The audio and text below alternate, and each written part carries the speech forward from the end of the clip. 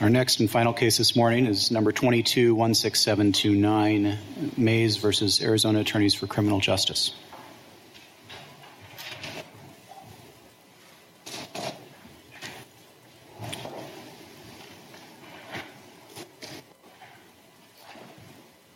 Mr. Samuels. Good morning, Your Honors, and may it please the Court. My name is Alexander Samuels. I'm here with my colleague Ashley Levine on behalf of Arizona Attorney General Mays.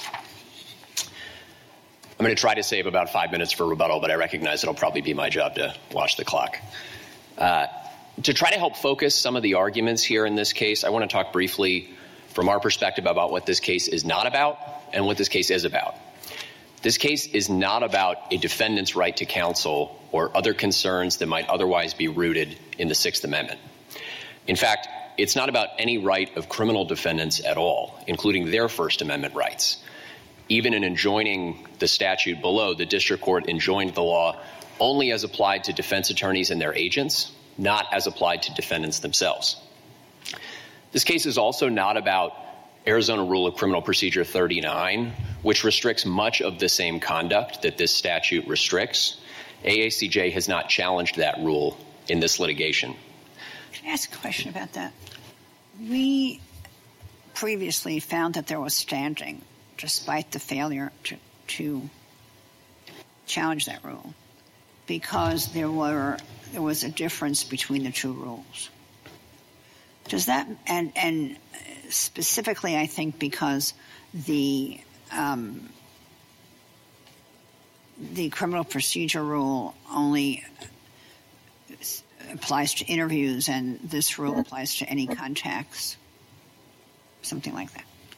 Does that mean that this case can only be about that issues within that difference? In other words, are we limited by the standing ruling to a narrow range of the coverage of the statutory rule? I don't think you are, Your Honor. I do think the district court looked at the entire coverage of the statute. Well, he may have, but it may have been wrong. And we have not taken the position, and I'm not taking the position here, that the district court was wrong to look beyond the, if you're sort of slicing up the Venn diagram, only the one portion over here that's not covered by the rule.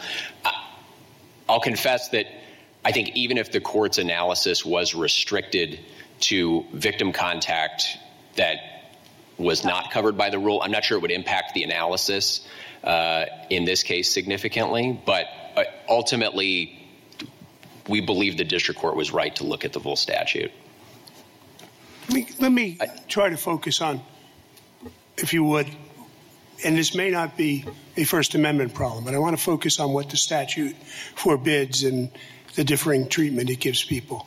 The statute says is that if defense counsel wants to contact a victim, must first notify the prosecutor, who then notifies the victim advocate, who sends one of these forms to the victim, who can then decide whether or not to consent to the contact or not. That's a fair description of the statute? Yes. The statute doesn't necessarily require a lot of those specifics, but that's how it plays out. That's how it plays out. Yes. A prosecutor who wants to talk to the victim need not go through those procedural steps, correct? That's correct, Your Honor. Must the prosecutor, and I'm assuming that the victim still must consent to speak to the prosecutor in some sense. The victim has the right to say to the prosecutor, I just don't want to talk to you? I think that's certainly right.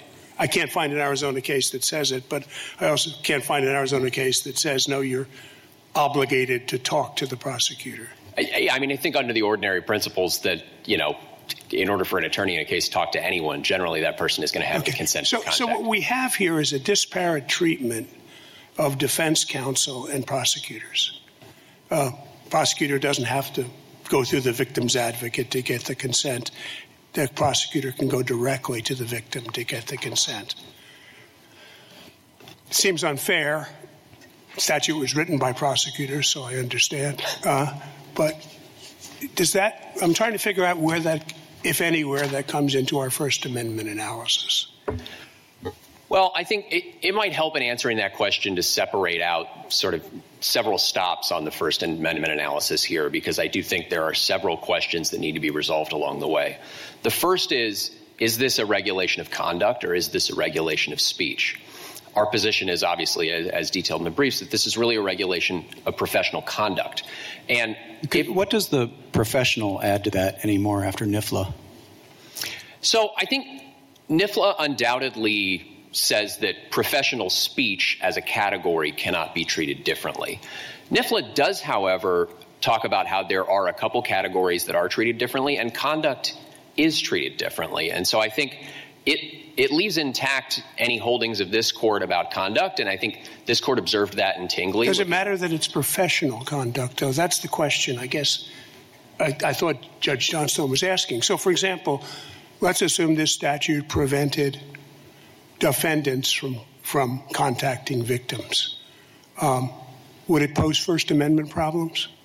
The statute... Or would it merely just regulate, in your view, conduct as opposed to professional conduct? The statute does, in fact, regulate defendants, but I do think the analysis is maybe a little bit different for defense counsel versus defendants. What I would say is certainly conduct is going to be looked at differently under the First Amendment, regardless of whether it's professional conduct or not.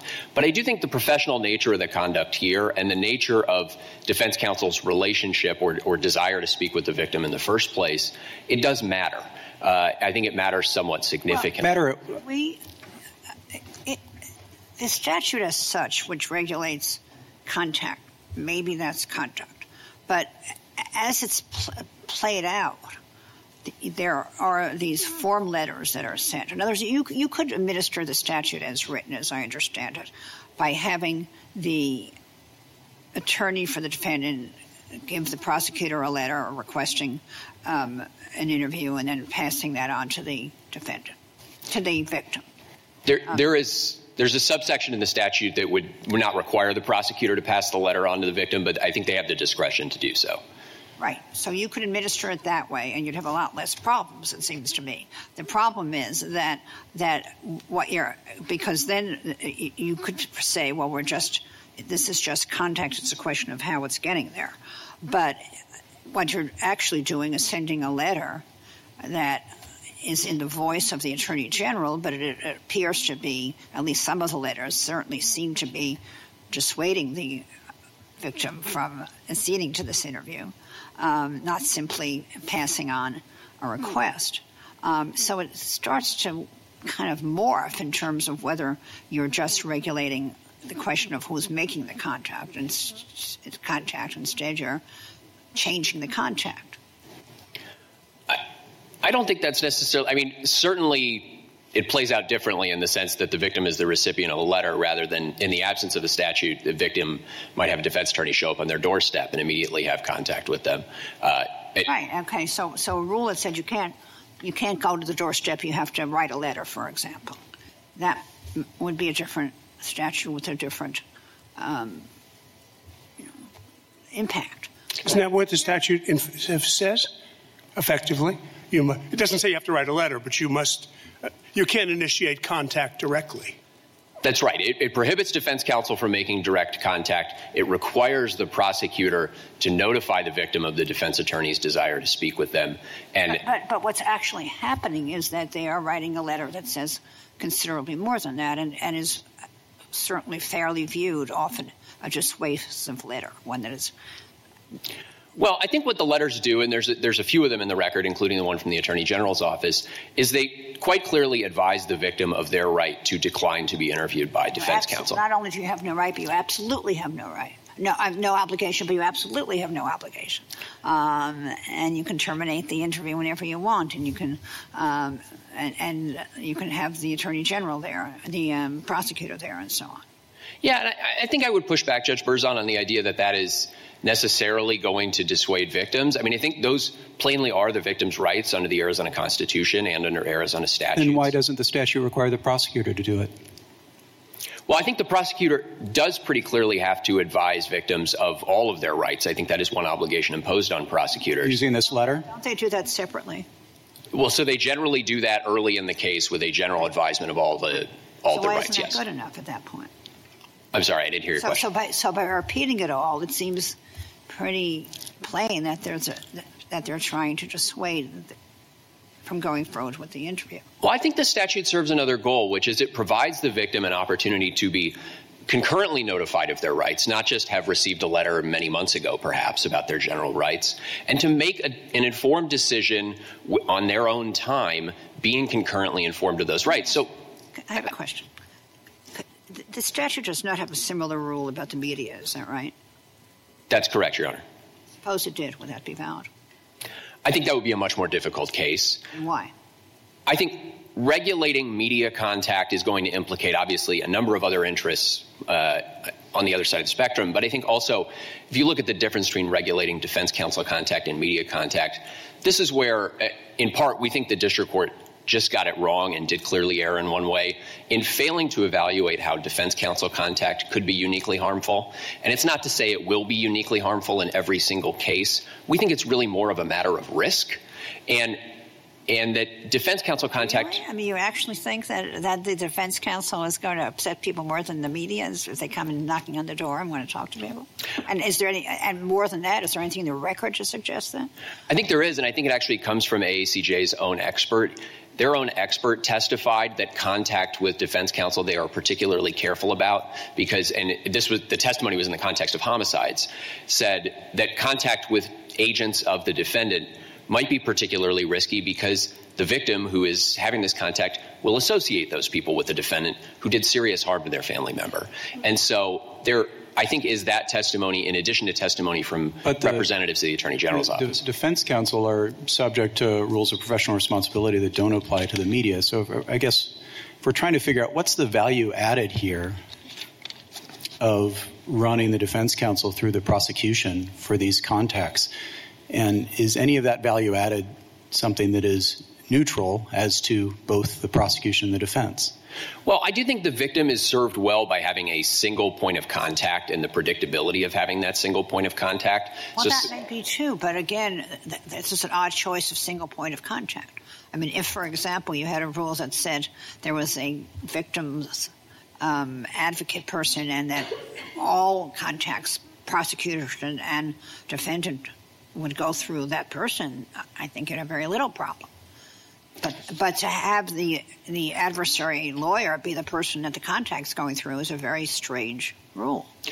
I take the point. I do think on the flip side of that, though, there is a unique benefit in having the prosecutor's office be the single point of contact, which is that the prosecutor is obligated by law to clearly notify the victim of their rights. And so I think that helps serve some of the functions of the statute.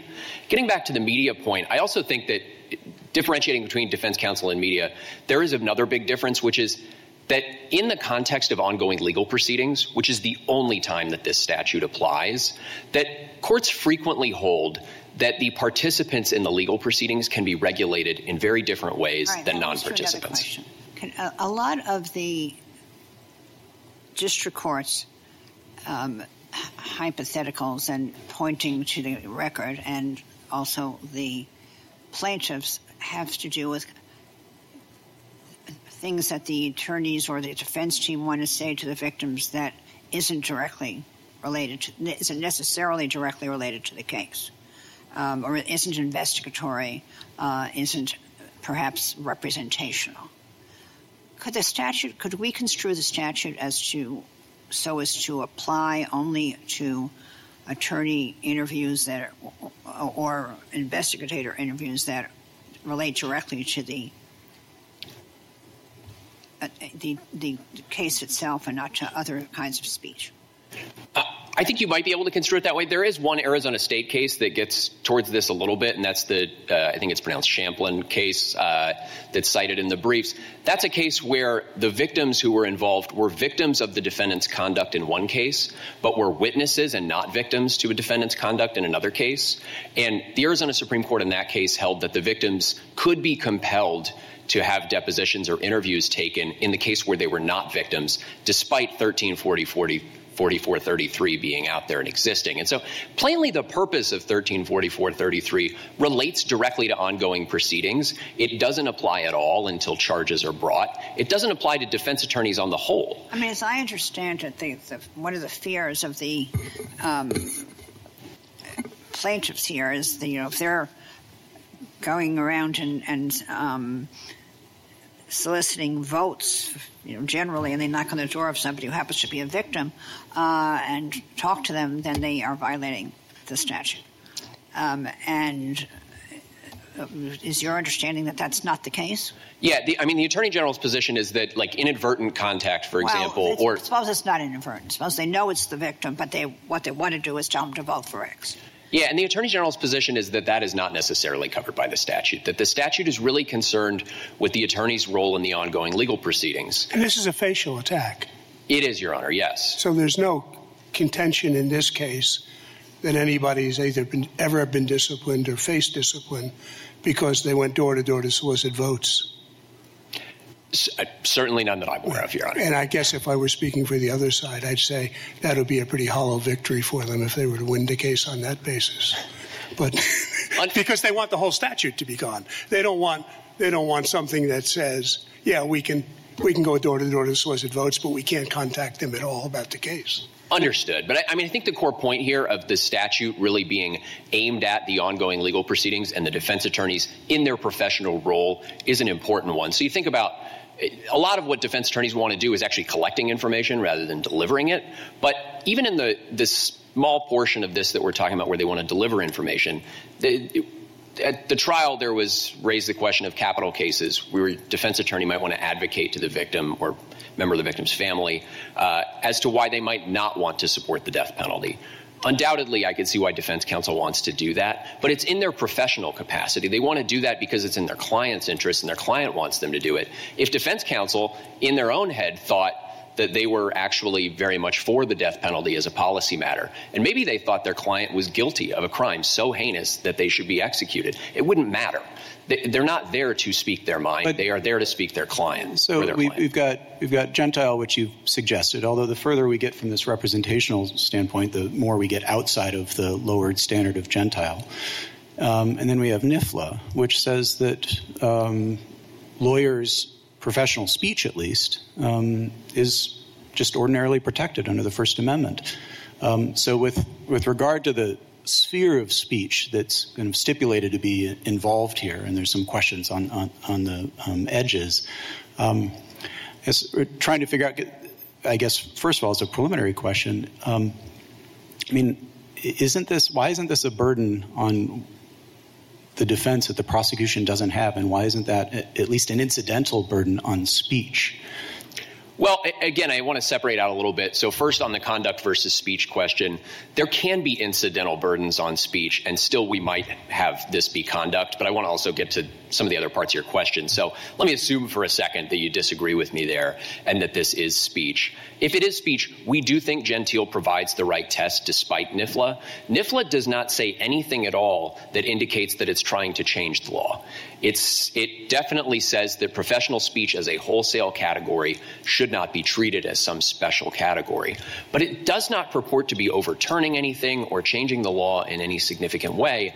And Gentile's been around for decades at this point. And matter of fact, I took a look on Westlaw. It's been cited a few times since the reply brief in this case was filed, including in the Trump prosecution in the D.C. Circuit. And what's your understanding of the scope then of Gentile or Gentile? So Gentile provides several factors to consider, and candidly, one of them is one of the ones that you've pointed out here, which is that this law only applies to one side out of the two sides in the criminal case. That's a factor, and it's a factor that weighs in favor of my friends here. I certainly can't get away from that. But there are multiple factors in the Gentile analysis, and so I think the court's job under that case is to look at all those factors and balance them and not to give too much weight to any one factor over the others. But if we conclude that this is not a regulation of speech, we don't engage in a Gentile balancing. Absolutely. Yes, Your Honor. It's only if we conclude that it is a regulation of speech. That's correct. Yes, I think the conduct versus speech question is preliminary. In one sentence, what is the conduct that's being regulated? I mean, in just a few words, it's the practice of law. I'm sorry? The practice of law, and in particular, the representation of a particular client in a particular case. I see. So the conduct is not the contact. The conduct that's being regulated is the practice of law. Well, I think the contact is happening in the context of the practice of law. But we know that the practice – I mean, Gentile was about the practice of law. I was frankly surprised, but it turns out that there is a fair amount of support for the proposition that the practice of law, because it entails speech, is protected by the First Amendment, even when it's representational. But and that's why Gentile said, well, but that is a strong interest, which you can balance. But they didn't say this wasn't the practice of law. Well, and I do think it is the combination in some ways of the practice of law and the fact that the conduct here includes just the mere contact with the victim. So the practice of law can be speech. I mean, Gentile is a speech case. But then when you say it's just the mere contact, then I go back to where I was, which it isn't really just the mere contact. It could be. Under the statute, you could revise the way you enforce it so that it's only, there's a letter that is sent through the prosecutor's office and it's just about who's sending the letter, and that might well be contact. But that's not the way it's administered. Yeah, and I think we just have a different reading of how the statute applies and as applied to this as to legal analysis here. And I see I'm over my time, so I don't want to go too long here. Take your time. But in our view, it really does just regulate that initial contact. Certainly, defense counsel might want to deliver a particular message, and it's not going to be delivered given how this plays out in practice. But the only way that the defense counsel is not going to be able to deliver their message to a victim is if the victim does not want to have contact with defense counsel. If the victim, after getting this letter, which tries to talk them out of it, and again, I think you and I are going to have a different reading of whether the letters are trying to talk victims out of it. I think the letters can be fairly read as just plainly providing notice of the victim's rights, which are substantial in Arizona and constitutional. Mr. Samuels, I guess back to this threshold then of whether it's speech at all. I guess I'm trying to figure out. The statute uses this term contact, but we're talking about speech. The consent is even-handed, but do we have any other case where two different viewpoints on a particular subject matter, one has to go through the other to communicate that? I don't, Your Honor. I think this is a pretty unique case. Is it? It seems to me, listening to Judge Johnstone's question, that in the ordinary case, you can't talk to the party on the other side without the lawyer's permission. Well, I think that's right. And I think the closest analogy you can get I'm not sure the victim is on the other side here, but there's lots of examples where professionals are prevented from talking to someone without going to the court first, aren't there? Certainly. I think in Rule 4, the 4.2 context is obviously the closest example. But that's reciprocal. I mean, both sides. That's right. Certainly. Identity-based. I mean, so it wouldn't violate the First Amendment. Probably. Yes. Yeah. But I think it is one helpful lens through which to see this, which is imagine the victim is represented, which is not common, but does happen a little more commonly in Arizona, I think, than in a lot of systems. So if the victim is represented, everyone agrees that you have this single point of contact that everybody's going to have to go through. The difference there, obviously, is that the prosecutor is also going to have to go through. I mean, and this is another problem with it. Maybe less of a First Amendment problem than a due process problem. But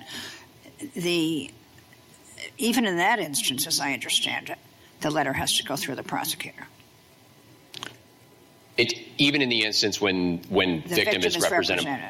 Yes, I think there's some ambiguity in the statute there. Is there ambiguity in the statute? Why? I'm not sure the statute speaks directly to the question of whether defense counsel needs to go through the prosecutor when the victim is represented, but I can understand why defense counsel typically does that. Given the ambiguity, I understand their caution in that regard. So, I mean, the other problem here is that not only is it one-sided, but it also gives the prosecutor information that isn't reciprocal, i.e. that the defense is going to get. Even if it succeeds and they do get to talk to the victim, they now know that they've talked to the victim, which with regard to witnesses in general, that is not that the prosecution is talking to the defense does not find out. To the extent that that's true, and it may be to some extent, that really gets more to a defendant's rights, to Sixth Amendment rights. I don't think that has much impact at all on the analysis here, where we're just talking about the personal First Amendment rights of defense counsel. That may be right. Okay, we didn't do well at leaving you 5 minutes for rebuttal. We'll put 3 on the board and see where it goes from there. Thank you very much, Your Honor. Thank you. Mr. Keenan.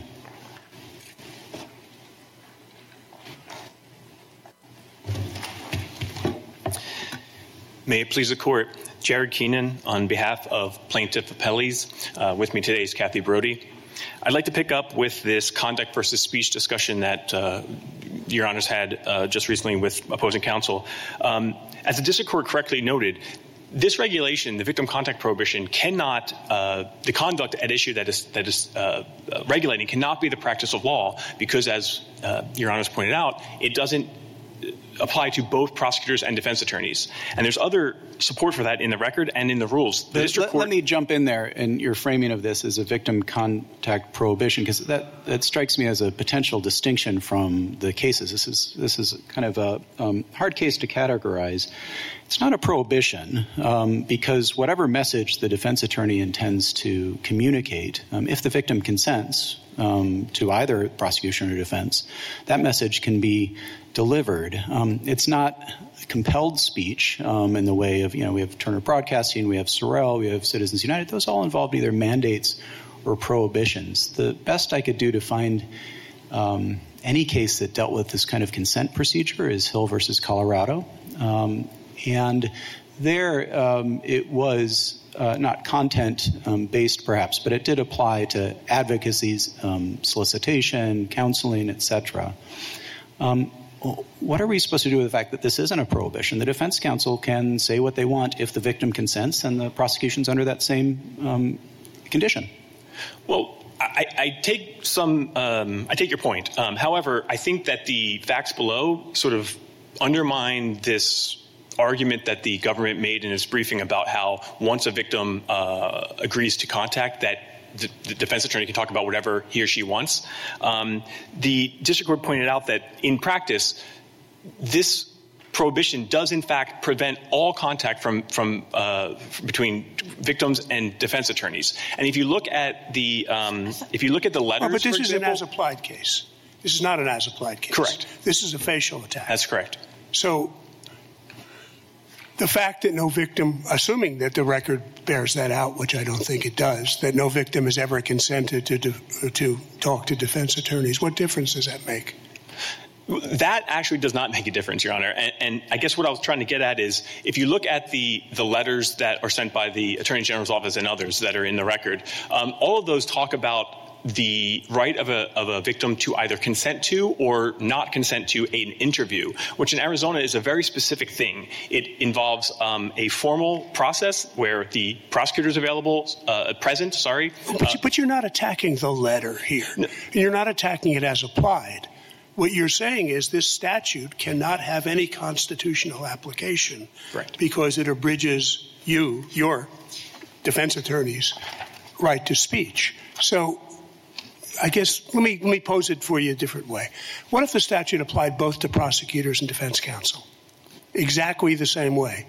Would it abridge any First Amendment rights? It may, although it would be a much different statute. How would it? I know. I just gave you a different statute, so I knew that. Why would it abridge your First Amendment rights if both sides were prohibited from making any contact with a victim except through the same procedure that defense counsel now have to use? In that situation, Your Honor, it likely would be a much harder question because, again— well, I meant it to be a harder question. So tell me why it would— Yes. Tell me why— I see, in my view, your entire argument in this case is we're being treated differently than the prosecutors. So I'm saying if you were treated the same, would you have a First Amendment problem? No, then it might actually be considered a regulation of conduct. And that's the way that when victims are represented by their own counsel, that's how that plays out. If it would be the same rule, so it's either contact or it isn't contact, the difference would have to be that it's not identity discriminatory or content discriminatory, but on the substance. But it can't be that it's contact one way and not contact the other way. Well, it might— If it's contact, it's the same thing. If it's speech, it's the same thing. Well, if the statute applied to both prosecutors and defense attorneys, it might not rise to the level of a content-based and viewpoint-based. Right, but not because it isn't contact. It's contact in one sense, not correct. Right. I think you're right. So here is my question. What exactly speech are you challenging? Is it the talking to the victim to ask them to have the interview, or is it the interview? That's the problem. The problem is well prior to the interview itself, because this statute, again, is so broad and so sweeping that it limits all contact between defense attorneys and victims. So I want to know what the speech is. I mean, in terms of the speech conduct thing, what speech are you saying is being suppressed? So there are many examples of the types of speech that defense counsel wants to have with crime victims in the record. And so this statute prohibits all of those from happening. The problem is that the district court opinion and your brief act as if, and this is what we were saying earlier, they were banning the interviews. They're not banning the interviews. They are making a precondition to the interviews, which is to have the consent and have it go through the prosecutor. And I'm not sure that it seems to me that we do decide the facial challenge on the record, and the record includes the letter, so the way it's being administered. But so what exact speech are you claiming is being suppressed? So and that's what I was getting at with the formality of these interviews. These interviews include questions about the facts and circumstances. But you weren't challenging. I did not understand you to be challenging the provision that says that the Attorney General can come to the interview. Is that part of the challenge? No. But what we are challenging is that a defense attorney can't go up to a crime victim and say, "Excuse me, would you like to have a conversation with me?" So the speech that you're challenging is that you can't go up and say that. Not what happens afterwards. Is that right or wrong? That's part of the speech. Well, yes. but you agree the statute, to the extent it gives the crime victim the absolute right to refuse to speak to defense counsel absent a court order, is constitutional. That's correct. Okay. So then Judge Berzon must be correct that what you're attacking is your inability to go directly to the victim and ask whether or not they will consent to speak to defense counsel. Yes, it's just broader. Earlier we Why is it broader or not? That's broader. I don't understand what's broader about it. I mean, anything that happens afterwards, I mean, you may be able to wrap in the way in which that is happening, and that may be a question of what can you reach in facial challenge. But as to on the ground, the way it's happening is by the prosecutors writing a letter, which I characterize as a discouraging letter, instead of just passing along your letter, which, as far as suppose the statute said, or suppose the statute were interpreted, because I think it could be, to simply require that you write a letter to the that you can't go up to knock on the door. You have to write a letter, and then the prosecutor will send that letter on. Would that be would that have the same problem? Would that be a First Amendment problem? It would be far less of a problem because then the defense attorney would be able to at least convey its intended message to the victim directly. Well, not directly. They would still have to go through the prosecutor, but they would be able to at least get their letter in the hands of the victim. There may still be some First Amendment problems with that, but it would be different ones. What's the problem then? Because then it would seem to be about conduct in the sense of who's going to send the letter. Is that a First Amendment problem? Who's sending the letter? No, that is not. But earlier there was a question about prosecutors having unfettered access to the victims, and opposing counsel said, well, in the normal course, yeah, anyone who goes up to someone and asks to speak with them, that person can refuse to speak with them, and that would sort of cut off the communication. That's what defense attorneys want to do as well. They may want to send a letter to a crime victim and in their own words, but they also may want to go up to them and say, hi, will you meet me at a coffee shop and have a conversation about the facts and circumstances of the case? Well, why can't the state? See, I keep coming back. I think you may have a fine equal protection case. You may even have a Sixth Amendment case. But are you telling me the state of Arizona lacks the ability to say, forget the machinery, defense counsel may not directly contact the victim without the victim's advance consent? Well, I think advanced consent is – I'm confused about that. Very easy. I'm writing a different statute, so you don't need to tell me it's a different one. The statute says you want to talk to a victim, you must send a letter to the victim that says, I would like to talk to you. I must remind you that under Arizona law, you have the absolute right, and then accurately represent the law. That's the obligation that it imposes on defense counsel. You have an absolute. Just the right. It's an absolute right. I mean, there's no condition under which you need exercise it. But Judge Berzon and I can argue about that later. My question is, would that violate your First Amendment rights? It may. May doesn't help us. Well, it may because it either does or doesn't. Tell me what your view is. It may because it would compel particular speech. Yeah, it would say to defense counsel, the way you get consent to talk to a victim is you write them a letter, and let's assume for a moment that the letter the advocate sends is not one-sided. You write a letter that says, I would like to talk to you. Here are your rights under Arizona law. And it accurately says what your rights under Arizona law are. Does that violate the First Amendment?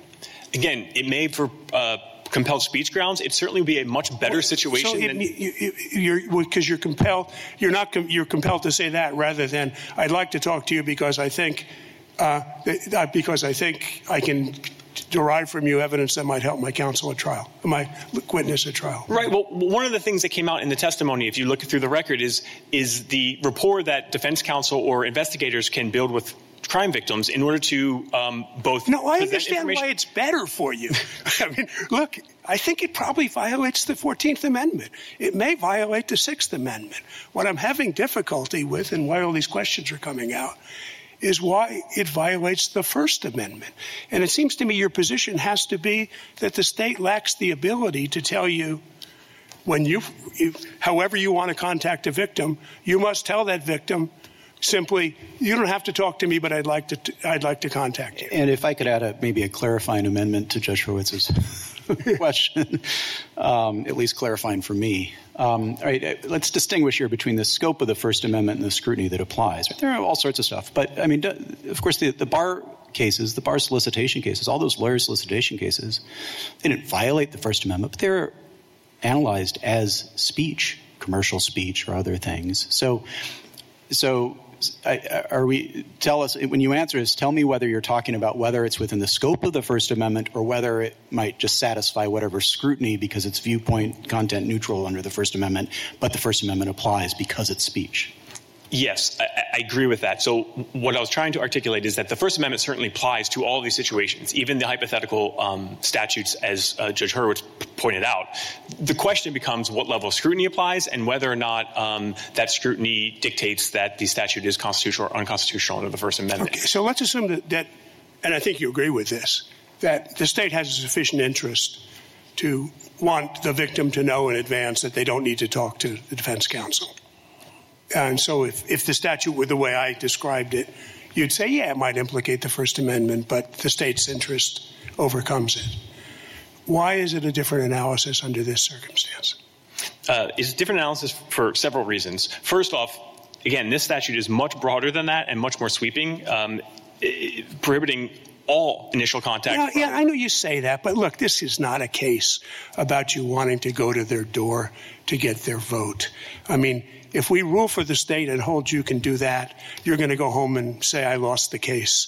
This is a case in which your entire case is built around, I need to talk to these people because I'm defending somebody in court. So focus on that aspect of the case. But on the knocking the door example, let's change it up just slightly. If a defense attorney were to go around in a neighborhood that the defense attorney knew a victim lived in and was going to knock on every door to explain their view of the death penalty, for example, which is clearly look, this is silly. This is really a silly example. That's not why you're attacking the statute. You're attacking the statute because it makes your job difficult. It makes it difficult for you to talk to victims and obtain information that would be useful in defense of your clients. So, I mean, if we interpret the statute to say, okay, it's perfectly constitutional, but you can go door to door in the neighborhood, although when you knock on the door of the victim, you have to tell them, by the way, you're the only person in the neighborhood who has a state constitutional right not to talk to me. You will gain nothing. So that's why I'm trying to focus on what the First Amendment implications of preventing you from talking to victims for the purposes of conducting the defense of your clients are. Well, the speech at issue, it doesn't really change the analysis. Let's assume that it changes mine. Okay. Let's assume that it's important to me. I want to know why in the course of defending your clients, you have a First Amendment right to say whatever you want to a victim to obtain their consent, and you have the right to say it directly. Tell me why. Because just as the district court found, this statute attacks speech as speech, and it doesn't matter necessarily the content of that speech. It is preventing one viewpoint, the viewpoint of a criminal defense attorney, from speaking with crime victims, and only criminal defense attorneys. Let's go back to what it is that is being precluded. It is not the representation, and it's not the interview itself. It is the whatever is said to initiate the contact. Is that? I mean, do you agree with that? That is part of it. Yes. Your brief doesn't. What's the rest of it? The rest of it is everything that the defense attorney wishes to convey after the fact. But there's not. Once you get consent, you can. You agree. Once you get consent, there's nothing in the statute that's content that prohibits any content. Arguably, no. But that's not. Arguably and facially, no. Okay. So let's get back. What's troubling me, and I think Judge Berzon's questions are aimed at the same point, is that this is a First Amendment attack. And what you're prohibited from doing here is contacting the victim to obtain consent except through a specified procedure. So you can't do it directly. You have to do it through an intermediary. In this case, it's the victim's advocate, but the statute, I suppose, would allow the prosecutor just to do it without the victim's advocate. Why is that a First Amendment problem as opposed to something that burdens your ability to defend someone, as opposed to something that treats you unfairly vis-a-vis prosecutors? Why is it a First Amendment problem? For me, that's the critical part of the case. So tell me why that's a First Amendment problem. If I understand the question correctly, the premise is that once the victim consents to having a discussion, a criminal defense attorney can have an interview with the crime victim.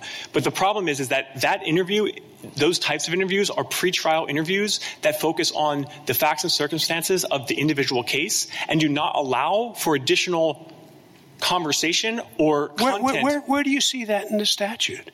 Well, it's not in the statute. Well, you're attacking the statute. No, if what you were attacking was the state's view that once you have consent, you ask too many questions, we'd have a different case. You're attacking the statute. And it seems to me the problem with the statute is it prevents you from getting consent the way the prosecutor gets consent, which is they just call up and say, do you want to talk to me? So tell me why that's a First Amendment problem. Because you are required to speak through a government script in order to attempt to get that. But so that's the right focus now. Okay, now you're focusing on what is wrong with the regulation of the consent, of the way the consent is obtained. All right, now that also isn't in the statute, that it has to be through a government script, but as practice it is.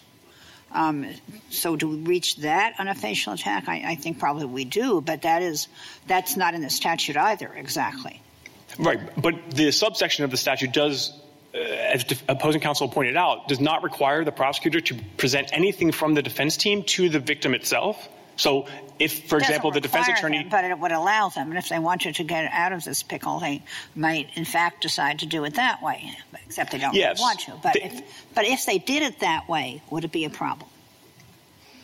If they were required to present a letter from the defense counsel? But if what they actually did was to say, all right, you give me the letter that you want, your initial contact letter, and we will send it on, and maybe all right, we won't make you say that there's no obligation, but we'll put in another letter that says, or we'll the next day send a letter saying, by the way, you don't have to consent. All right, we won't make you say it, so we'll take that out of the case. Is that okay? No, I think that still is a valid facial challenge because the statute doesn't require them to do that. And so one prosecuting agency might actually send the letter from the defense counsel. As an as-applied challenge, if you're saying it could be constitutionally applied, but some people won't do it that way. And let's take it try to strip it down to the bare bones here. Right? The statute says only initiate contact with the victim through the prosecutor's office. So let's say instead of the current mechanism. This is a facial challenge. The prosecutor has a website or a standard form. No persons, no other words. A survey goes out to all the victims, statutory victims, much broader set than just the victim. And it's just, click yes or no. And the prosecutor gets the same. The prosecutor sends it out. It comes from the prosecutor's email. Click yes or no. Goes to the prosecutor's office. Goes to the defense attorney's office. They do that. Done. Is that a speech problem, and why?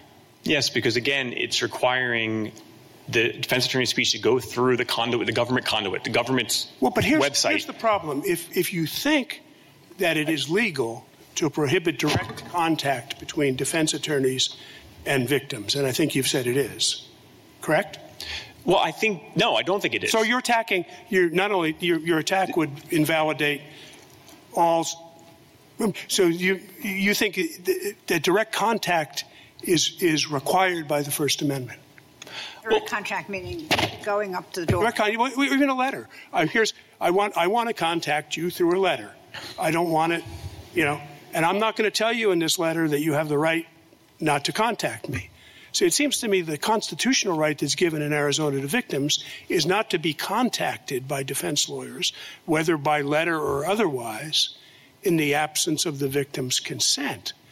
And so I'm asking you, do you think it would be unconstitutional? It would be unconstitutional. It's unconstitutional simply because you can't send that letter directly to the victim? Yes, but also it would be unconstitutional. So then it would be on every other state statute. Well, no. That required advance consent would be unconstitutional. No. Well, look, there are a lot of situations where people don't want people soliciting at their doorstep, and yet the government doesn't prevent those things because of the First Amendment. And this is a similar situation. We're asking. Well, but see, now what you're telling me is that the no contact rule is unconstitutional. You're not worried who it's filtered through. You're not worried about the victim's advocate's letter. You just think that it's unconstitutional to prohibit you from directly contacting victims, correct? I'm saying it raises First Amendment issues. Well, whether or not it rises to a level. If it's constitutional, then I have a problem with. So I want to know, is that unconstitutional or not? Yes, I think the government preventing someone from going up to another person and asking if they want to have a discussion is unconstitutional. Okay. And that person can clearly say no, and that cuts off the conversation. And doesn't that turn on the interests rather than the fact that speech is involved? We're all talking about speech here. This is all First Amendment now. The battle goes now to the interest and the level of scrutiny, right? That is correct. Yes. And that's what I think. So say more about that. Yes. And so I think that while the government likely has more of an interest in preventing direct contact with crime victims than someone who's not a crime victim, there's no evidence. If you look at the record below, this is after years of merits briefing, full pretrial discovery, and a trial on the merits. The government simply presented no evidence to support its interest in preventing this type of contact between defense attorneys and crime victims. And so to get to your question, it does come down to the level of scrutiny. This statute is again, so broad and sweeping that it prohibits all contact from defense attorneys to crime victims, and that is a First Amendment problem and unconstitutional, as the district court ruled. I see that I'd like to ask the question, the technical question that I asked your opponent earlier, which is, given the standing rule in this case, what is actually before us? The earlier panel said that the rule of criminal procedure is broader. It states that the defense must communicate requests to interview a victim to the prosecutor, not the victim. And in contrast, the statute says that a defense attorney or investigator shall only initiate contact with the victim through the prosecutor's office. It's possible to contact a victim without requesting to interview them and thus violate. So why are we not have before us only the circumstances in which you're trying to contact a victim without requesting to interview them? I think that those circumstances are the vast majority of contact that defense attorneys want to have with crime victims. I think that's exactly wrong. I thought you just said you want to go up and knock on the door and ask them if you can interview them. No, No, not an interview, not a formal interview. I think Rule 39 applies. Formal interview. It's an interview. So, but you're saying Rule 39 only applies to formal interviews, but where do I get that from? Okay, so if you look at the rules of criminal procedure, interviews aren't really a thing. What you have a right to in Arizona is pretrial depositions. And if witnesses refuse an interview, right. Then why don't we just use interview? What I'm trying to figure out is why is an interview just used in its colloquial form, which is to say I can't go to you and ask you questions.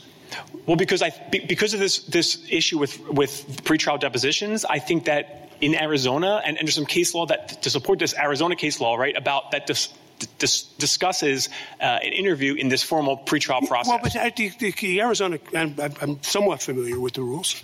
The Arizona case law says if the victim refuses an interview, refuses to talk to you, then you can go to the court and say, I really need to talk to them, and please order them to show up for a deposition. But it doesn't define the contents of interviews. It doesn't say, well, when you go to see the victim, you're limited to asking questions about X, Y, or Z. So I read the word interview, in the rule at least, as just saying, in the normal sense, I want to ask you some questions. And so I'm not sure why we should read it more broadly, I guess, is the... I'm arguing that I would read the word interview in that scenario in Rule 39 more narrowly. That it only applies. Well, I guess you're reading it and saying, well, no, this means Rule 39 interviews are a special sort of thing, and we want to do more than the special sort of thing. Is that what you're saying? That's right. Okay, and I'm asking you, how do I get that out of the rule that just says you may not interview the victim? To be frank, I think that the rules were written in a confusing way, because I don't think what you have a right to, again, is a deposition, but victims have an absolute right. No, I understand that a deposition. Yes, the normal rules apply. If you're asking irrelevant questions or somebody can object and the judge can order the victim not to answer. But I'm not sure why interview. You say narrowly, I say more broadly, but why I should read the word interview in the rule as narrowly as you are urged. In fact, I don't think you can, because it says you must communicate a request to interview a victim to the prosecutor, not the victim. If you were to do a deposition, you don't go to the victim either. You go to the court.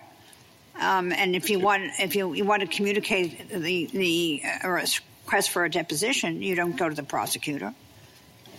Well, in practice, okay. So the reason that is slightly different for victims than any other witness is because any other witness who refuses an interview, can be ordered to be deposed. So can victims. Well, victims have an additional right to refuse that deposition, and when they refuse that deposition, but the Arizona Supreme Court has said if they are precipient witnesses to the case, as opposed to just victims, the mother of the murdered guy, then they can be ordered to show up for depositions, notwithstanding the constitutional provision. I practiced as a public defender for years. I have never had a court order a victim for a pretrial interview, even if they're a precipient witness. It never happens in Arizona that I'm aware of. But the Supreme Court has said it's permitted under the Constitution.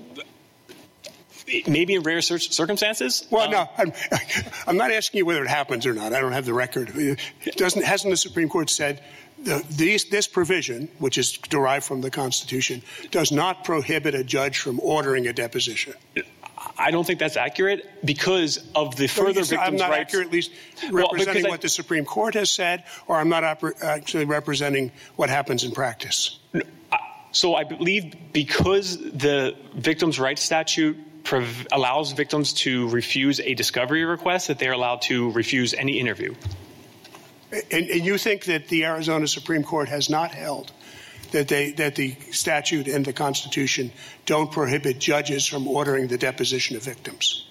Oh, they can. I'm saying. Well, just real straight. The Arizona Supreme Court has issued a decision on this point, has it not? Correct. And it has said, notwithstanding the language, whatever it seems to say, a court may order the deposition of a victim to the extent that they're a precipient witness. I'm not aware of that case. So you don't challenge Rule 39? We have not challenged Rule 39 in this litigation. Okay. So we're, as Judge Berzon had suggested, I think we're kind of stuck reviewing. We've got a realm of speech. We've got to subtract the Rule 39 speech out of it, assuming it's speech, whatever Rule 39 covers. That's not something we're reviewing because after the standing ruling, you've only got standing to challenge whatever's left, which is general advocacy about capital punishment, other things, what's covered by the statute that isn't covered by Rule 39. Is that right? Yes, except there's one important distinction that I think gets glossed over when we're talking about Rule 39. Rule 39 doesn't say that you have to get permission or go through the prosecutor to interview a victim. It simply says to request an interview. And that's why I think it gets back to why we're talking about the formal interview process, because as the district court noted, defense attorneys want to talk about not just capital punishment, not just sort of justice issues. Why does that matter for purpose of the First Amendment analysis, that distinction between the rule and the statute? Well, it's because the statute broadly prohibits all of that contact. They can't contact a victim to talk about death penalty, to talk about justice broadly, to talk about the system, to talk about the facts and circumstances of the case. It prevents all of that. It seems to me that the statute is not about that, and that we could or we could certify to the Arizona Supreme Court or something the question of whether the statute actually applies to those kinds of contacts with the victim, because we were told by the state that they don't regard it as doing so, and it seems pretty clear that's not what the statute's about.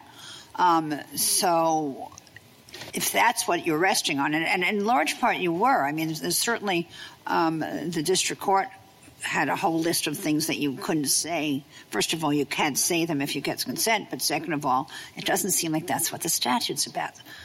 So is that what you're resting on, i.e. you can I mean, so if that's where we are, that we are now going to decide only whether you can contact them to talk about the death penalty or justice in general, then we have a different case than we all thought we had. Because that's all we have, because the rest of it is backed out by the criminal procedure rule. No, again, I disagree with that analysis. I think that what the Rule 39, what that backs out of this court's interest or view is that the formal interview process, to request a formal interview under the rules that discuss the deposition, right to a deposition. It doesn't say deposition, and you don't get a deposition by going to the prosecutor. I just don't understand. It says interview. Yeah. Right, but you also don't get a deposition if the witness agrees to a formal interview. That's true with. Well, it doesn't say formal. See, that's my problem. It doesn't say formal in the statute.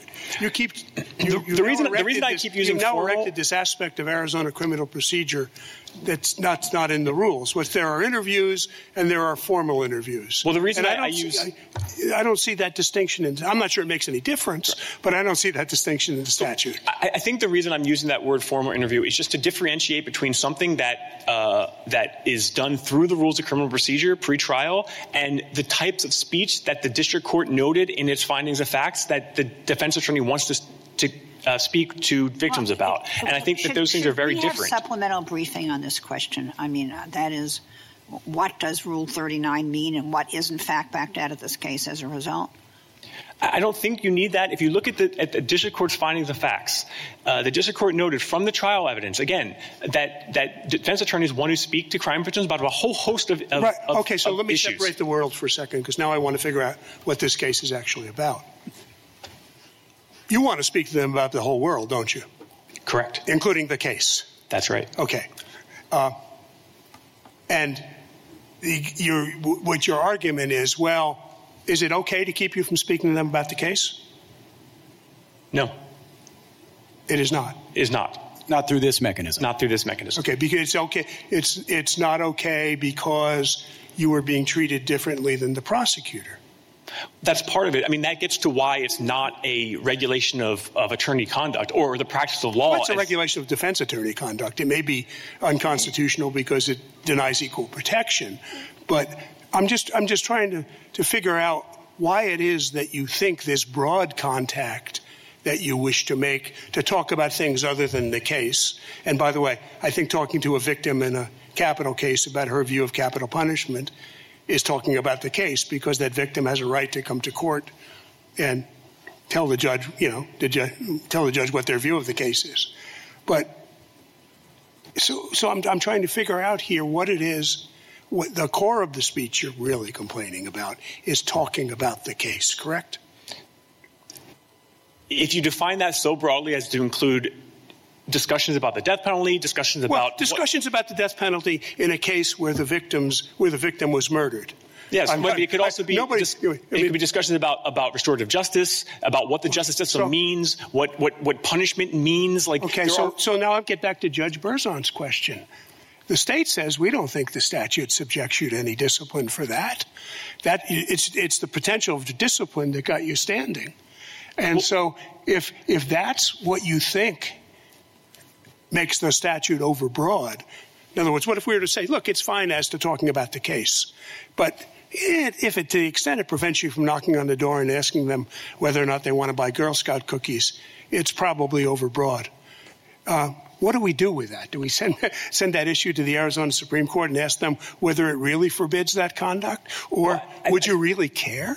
Well, I think two things. First, I think the State Bar does think that type of conduct. No, the State Bar has never disciplined. I've looked at this record in great detail. The State Bar has never disciplined anybody for any of your parade of horribles. Correct?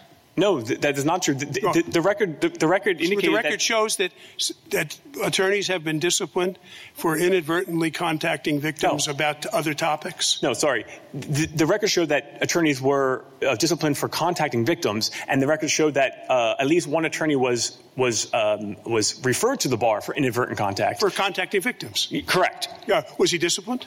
Not for the inadvertent case. No. Well, I mean. But inadvertent contact is not necessarily something. Is not what we're seeking here. What we're discussing is that this statute prevents a world of conversations or contact or speech that defense attorneys want to have with crime victims. It prohibits all of that. Mr. Keenan, why wouldn't it? Would it be equally problematic to apply it to a defendant? That was my next question, too. It might be. That's not the case we have before us. And I would say that the state's interest may be stronger in that situation. Okay. Again, they presented no evidence over statute years. Actually starts the defendant. The whole attorney stuff is just a clause in between that. The defendant shall only initiate contact with the victim. So that turns on just same speech, same scope, different interests when you apply scrutiny. And those interests are? So the different interest would be, first off, defendants themselves aren't bound by attorney ethics that require them to treat any witness in a certain way. And so that alone is a huge difference between the two situations. So is there a First Amendment problem with prohibiting a defendant? I mean, put aside, is that a First Amendment analysis at all? Let's assume we just had a statute that said the defendant may not contact the victim. Would there be any First Amendment problem with that statute? Put aside balancing and everything else for a moment. Will we even get to whether there's a First Amendment problem? Well, I think that there certainly is a First Amendment. It touches the First Amendment. The question is, does it violate the First Amendment, or is that prohibition justified by the state's interest? There's a balancing So here. you think that a statute that merely prohibited that would have to be analyzed under a First Amendment rubric? I think if that challenge was raised, yes, but I think that the outcome would likely be much different than the outcome here. So now we have a statute that says the defendant and his agents may not contact the victim. Why is the analysis different? Well, that analysis, again, I think falls somewhere between the two, because then you're talking about is the defendant's agent the criminal defense attorney? And if so, then you're back to this case. Why are the First Amendment interests of the defendant and defense counsel different? Well, they each have I understand how your balancing might be different, right. But why are the First Amendment interests of the defendant and defense counsel different? Because they each have their own individual First Amendment rights. The question is, are those rights violated with sufficient justification to allow the regulation at issue? We don't have – well, what we do have here is a challenge related to the attorneys. To the very profound question of what kind of First Amendment rights do attorneys have in their representational capacity? And is that, for example, different than the Tingley case, I think that's what it was called, where you are regulating what psychotherapists do when they're being psychotherapists? And here we'd be regulating what lawyers do when they're being representatives. Now, Gentile, whatever it is called, seems to recognize they seem to recognize those out-of-court speeches as being representational in some fashion, and therefore governed by a different standard. So doesn't that at least get you into a Gentile standard when you're talking about representational activity of the lawyers? So I think Gentile, to the extent it establishes a lower standard of restricting lawyer speech, it does so only when necessary to protect the integrity of the adjudicative process, and that is not. No, it didn't say that. It didn't say that. It said that is an interest that would suffice. It didn't say it was the only interest that would suffice. No, but it talks about the need for a fair and impartial jury, which is crucial to a fair. But what it said more generally was that you balance the First Amendment interests of the lawyers, and they did seem to think there were First Amendment interests of the lawyers against the state's interest in regulating the profession more generally. And it's then they said, well, this is an interest. Yes, that is accurate. But that heightened scrutiny, this statute doesn't pass that heightened scrutiny. Some of the things that the Gentile case relied on was that it was narrowly tailored to achieve the state's objectives. That's not what we have here. It only applies to speech that's substantially likely to materially prejudice an ongoing proceeding. Again, not what we have here. And then just neutralize the points of view, which we don't have here. They're expressing a different interest. Anyway, your time is way up. Mr. Keenan, thank you for your... Very, very interesting. Yes, thank you. For your generosity with us. And we will... Mr. Samuels, give you a little more than 3 minutes, but again, let's see how it goes. The noon hour approaches. We'll see how it goes. I want to start by trying to clarify a few things just to make sure that our position's clear about what the statute covers and things like that. I'll actually start with the Arizona Supreme Court. Judge Hurwitz, you asked some questions about what the state of the law is in the Arizona Supreme Court. My understanding, I talked about the Champlin case earlier, which says a victim can be compelled to give a deposition, but I want to be clear, that case was in the context of victim is a victim in case number 1 right. and not a victim in case number 2, and they could be compelled. So the law is unsettled about whether or not a victim can be compelled to give a deposition in the case in which they're a victim. Yeah, I think the number 1 versus number 2 distinction here is important, and our position would be that they actually cannot be compelled in the case where they are the victim. I wanted to know your position on that. Yes, so I just want to be clear about that. Wouldn't that present a Sixth Amendment problem? Thankfully, that's not this case. We've got enough to talk about with the First Amendment, it seems. Well said. Go ahead, Mr. Sanders. I also want to clarify as to the scope of this statute, what our position is as to what the statute actually covers. It obviously covers direct contact with the victim about the particular case, trying to gather facts about the case or talk about the particular case. I also think it covers general advocacy that relates to the case. So if you have a capital case and you want to just show up on the victim's doorstep and say, don't say a word to me, Mr. Victim, I just want to tell you everything about the death penalty, I think that's problematic too. But it doesn't cover the Girl Scout cookie example. That's our view, is that it's really focused on the defense attorney's role in the course of ongoing proceedings. And that's really even if the defense attorney knew that the victim was one of the people to whom she was trying to sell Girl Scout cookies. Yes, I mean, so imagine it's a small town, and the defense attorney knows that the victim lives in a particular neighborhood. I don't think they have to alter the Girl Scout cookie route in order to avoid selling Girl Scout cookies to the victim just because they know that that person is a victim in one of their current cases. What about the text of the statute permits that reading in this posture? Well, I think the statute pretty clearly gears itself towards ongoing proceedings. It only applies in the statutory scheme once charges have been brought, and it requires you to go through a prosecutor, and obviously there would only be a prosecutor when there are active charges. And so I think that the reasonable reading of the statute is that it really is geared towards those ongoing proceedings. And so to answer one of your questions, Judge Berzon, I don't know that we feel compelled to provide any supplemental briefing on that issue, and that I hope our position is pretty clear about what the statute covers and doesn't. That wasn't really the question. The question was about how the standing ruling interacts with what's left in this case. You said, well, nobody said it, but that's nice. It's still a standing ruling. And we have the problem of we're now having this debate about what an interview is. Because Rule 39 says that you must communicate requests to interview a victim to the prosecutor, not the victim, and the statute deals with contacts, and the panel said that you can contact a victim without requesting to interview them. So if that's all that's before us, what's before us, and what does it mean? Interview, because we're having this debate with your opponent. You seem to disagree about what an interview is, or do you disagree about what an interview is?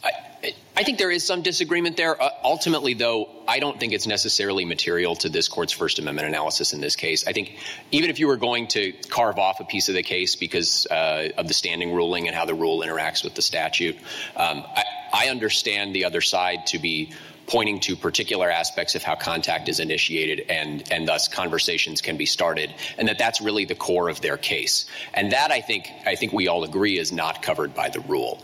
And so I don't know that the interview question or a request to interview a victim isn't a contact. Isn't contacting the victim? Of course it is. No, I think a request to interview a victim very much is a contact. So there must be something that is contacting a victim that isn't a request to interview them.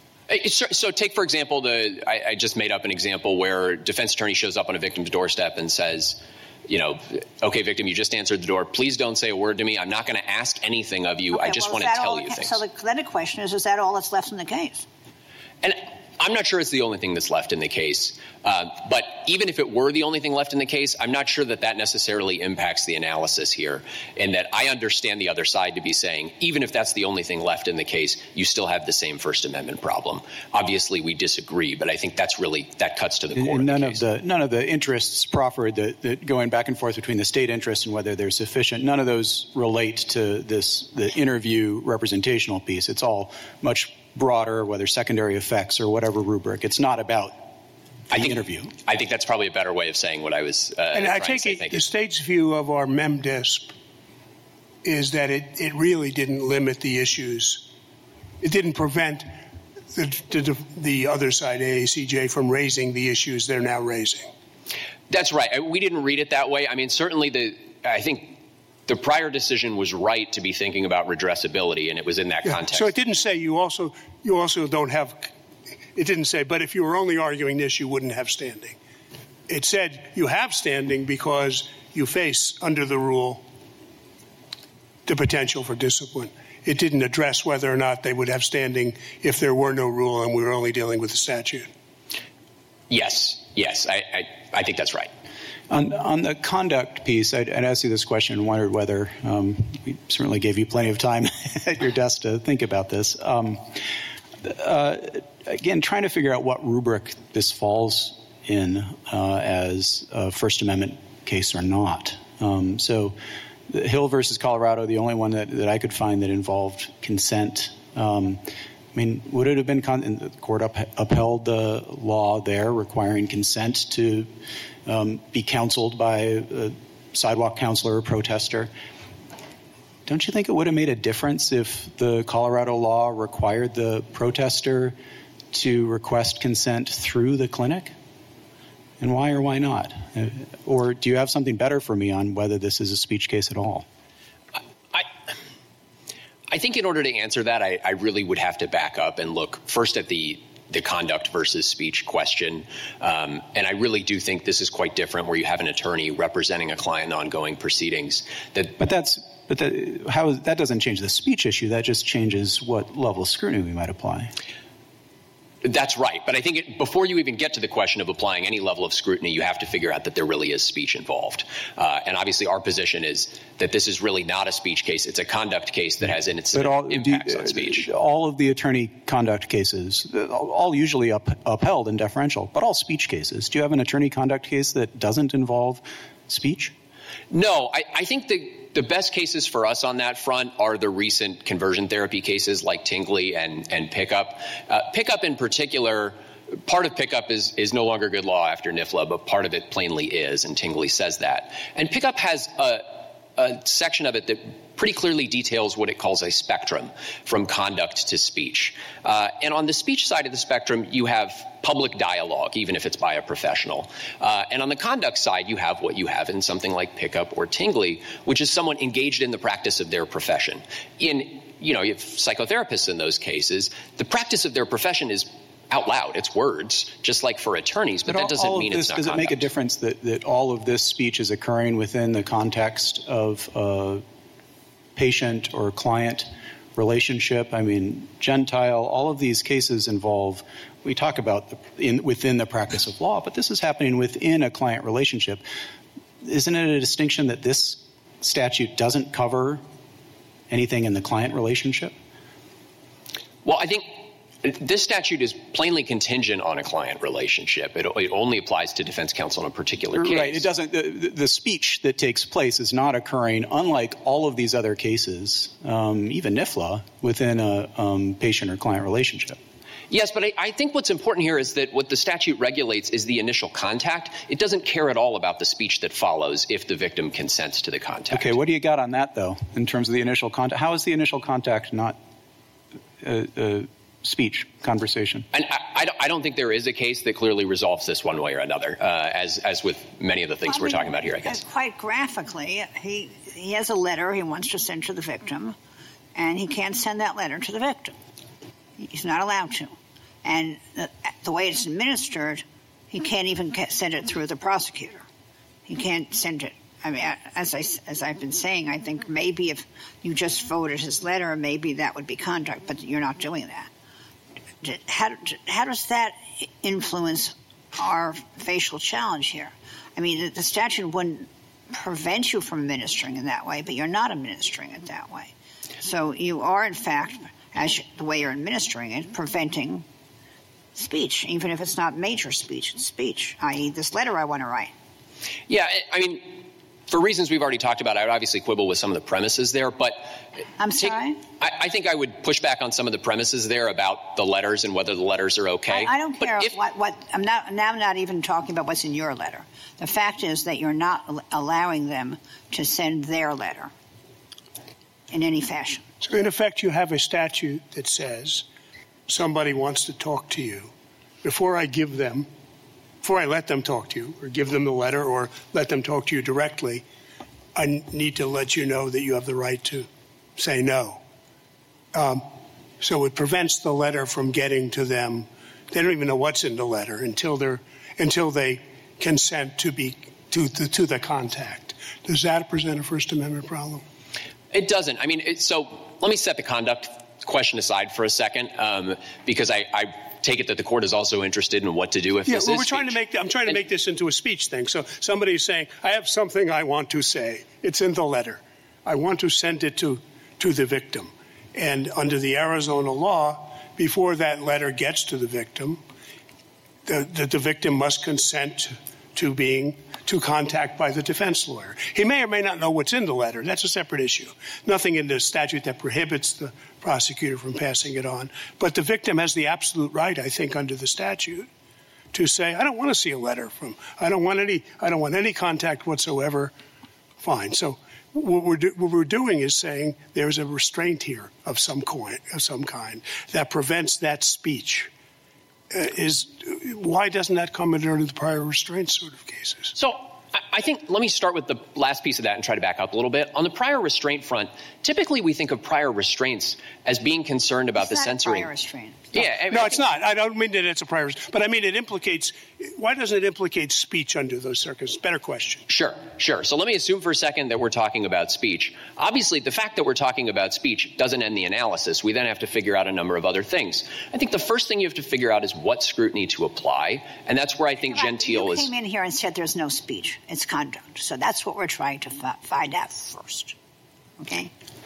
Certainly. Yeah. And I took Judge Hurwitz to be asking a question that sort of assumes that we're talking about speech here. And so I was only answering in that context. Obviously, our position. Well, why aren't we talking about speech here, if that's the case? That's what you're doing here. Whereas the conduct if the conduct is contact in any mechanism, whether through speech or otherwise, with the that's what I'm trying to figure out. Yeah, I mean, let me try to get at what I think is driving some of these questions, which is obviously there's a message that a defense attorney, at least in this hypothetical where they have a letter, wants to deliver and they're being prevented from delivering it. I can see how at first blush you think, well, maybe that's speech. But then I would encourage the court, look at Tingley, look at Pickup. The fact that it's a message that's being delivered doesn't end the analysis. There you have someone practicing their profession, and the way they practice it is by speaking words to the client. Well, does the statute prohibit, again, put aside the Girl Scout cookie thing. Defense lawyer wants to knock on the front door of the victim and size them up. See, do they look like they're going to be a good witness in court? Do they look shifty? I don't want to say anything to them. I just want to knock on the front door of the victim and have them open the door. Does the statute prohibit that? I think it does. I think that is contact as the statute contemplates. So without contact. regard to the method of contact, the statute prohibits it. Yes. If the method of contact is proposed speech, does that make a difference? I don't think it makes a difference to the statute. The proposed method of contact is speech. Yes, and I think this is part of my point here, which is that I don't think the statute cares whether the method of contact is a knock on the door or a letter or a phone call or a text message. What it cares about is that contact is made or not made, and the statute wants contact not to be made. So since you haven't really been able to tell us why that isn't a suppression of speech, if it is a suppression of speech, you say then we get to levels of scrutiny. So what do we get to? We get to the Gentile list? I mean, because Gentile itself was about representation. I mean, the whole premise of it was that in making this external talk, he was representing his client. So you have a problem there, too, in terms of trying to back this out as a Tingley situation, because they treated that as a First Amendment problem.